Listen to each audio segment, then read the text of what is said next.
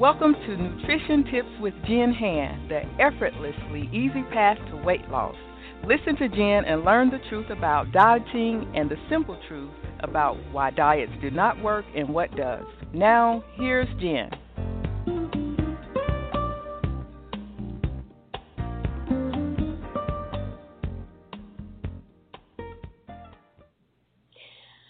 I wanted to do an episode on giving you some tips around what to do when you're far along in your journey or you've been working on this for months or even years and you're still binging. This is honestly something I really work on with the women I see one-on-one because it can be so frustrating and so disheartening when you put in so much work and you still binge or you overeat or you just get compulsive about food. You're like, come on, I've been doing this for 7 months. I've been doing this for 7 years, and I'm still binging. What the heck?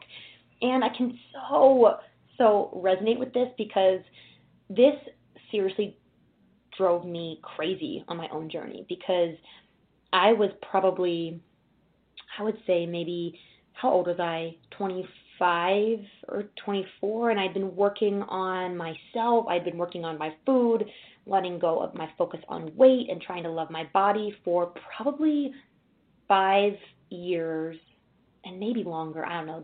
The dates are kind of fuzzy now, but I did do a blog post actually on the progress of my journey, how long it took me to become a quote-unquote normal eater, and just giving you the 21 years old, this is what I did, 27 years old, 32, and just going through sort of the ups and downs and ins and outs of my journey. And that can be really helpful if you feel like you aren't making enough progress on this journey. So you can kind of see just an example of someone's journey and how it looks.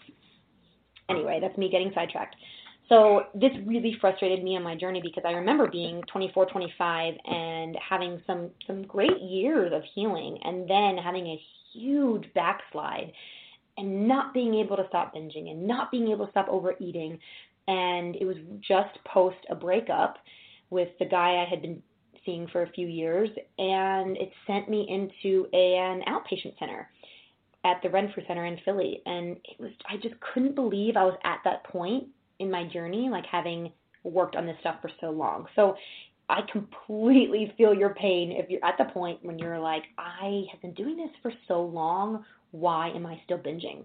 So a couple things I wanted to remind you of, and hopefully these will help you soften the criticism and the self-loathing and the beating yourself up because, oh my gosh, that's like the worst part of this journey, how much we beat ourselves up and how much we criticize ourselves. So I hope these tips help you soften and just look at it more with eyes of love instead of eyes of self-loathing. So the first thing is remembering that we don't just stop binging, we let go of it.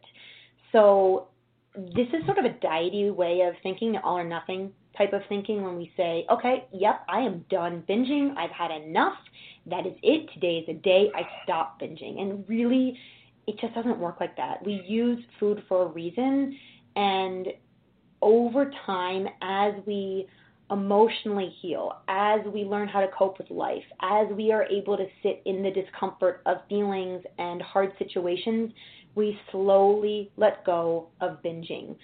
And if we can reframe it in our minds to be that we let go of it.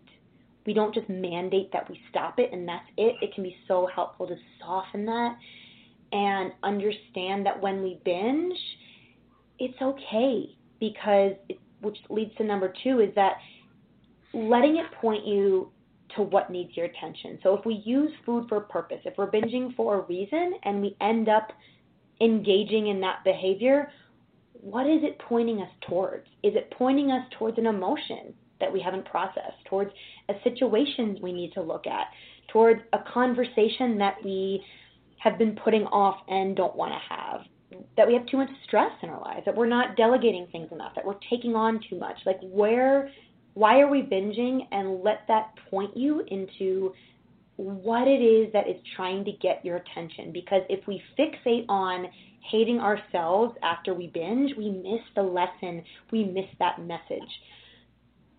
So over the years, I've realized more and more as each year passes that food is always just a message. It's a messenger. What are we not looking at? What are we not healing? What are we not seeing? What are we trying to run from, escape from? And let's use it as the messenger that it is to help just say, hey, what is it that I need to learn? What is it that I need to look at from this binge? The third thing is progress is made with small steps. And this is super counter to the diet culture, really. I mean, it's totally like you do this for 30 days, you'll lose all the weight, you'll feel great, the end, period. And long-term progress really isn't one big change. And I talk about this in the Normal Eaters Club probably to death, because people are probably like, yeah, you've said that before, but it's worth reminding you and me again and again, because we're so conditioned to think that progress should happen in one fell swoop. Reality is baby steps, very small steps, tiny little minuscule changes daily are what add up to the big changes in the long term. So if you think about one of my favorite analogies, a road trip, you're going down, and because I live in the States, I always think of driving down the coast of where I'm from, Philadelphia, all the way down to Florida. Like, we don't just get to Florida in an hour. We go through New Jersey and the Carolinas, and my geography is so bad, and why can't I think of any other states? But we go down, and we know it's a process. We know that we have a roadmap, and it'll take us there. And it's the same thing with this journey, trusting that the progress is made in those small steps, and we don't just get to Georgia and we're almost in Florida, and we don't just say, oh, it's taking too long, we turn around and go home, because we know it doesn't even make sense. We've already gone 25 hours. Why would we turn around? We're almost there. It's the same thing here. Trusting yourself that the little changes that you make, the little shifts that you make really do add up to big changes in the long run. So, quick recap, we don't let go of binging. We do let go of binging. We don't just stop once and done. Number 2, let it point you to what needs your attention. And number 3, progress is made with these very small steps that sometimes seem to take an agonizingly long time, but I promise you it's what makes up those big changes. So I hope this helps soften and relax you a little bit if you are, quote-unquote, far along on this path and are still binging, or are not far along in this path and think you should be farther along and are binging. Wherever you are, I think this can apply to you if you just get frustrated when you binge. So would love to hear from you over in the blog. Let me know what you think, what your tips are, how these help you, and thanks so much for tuning in.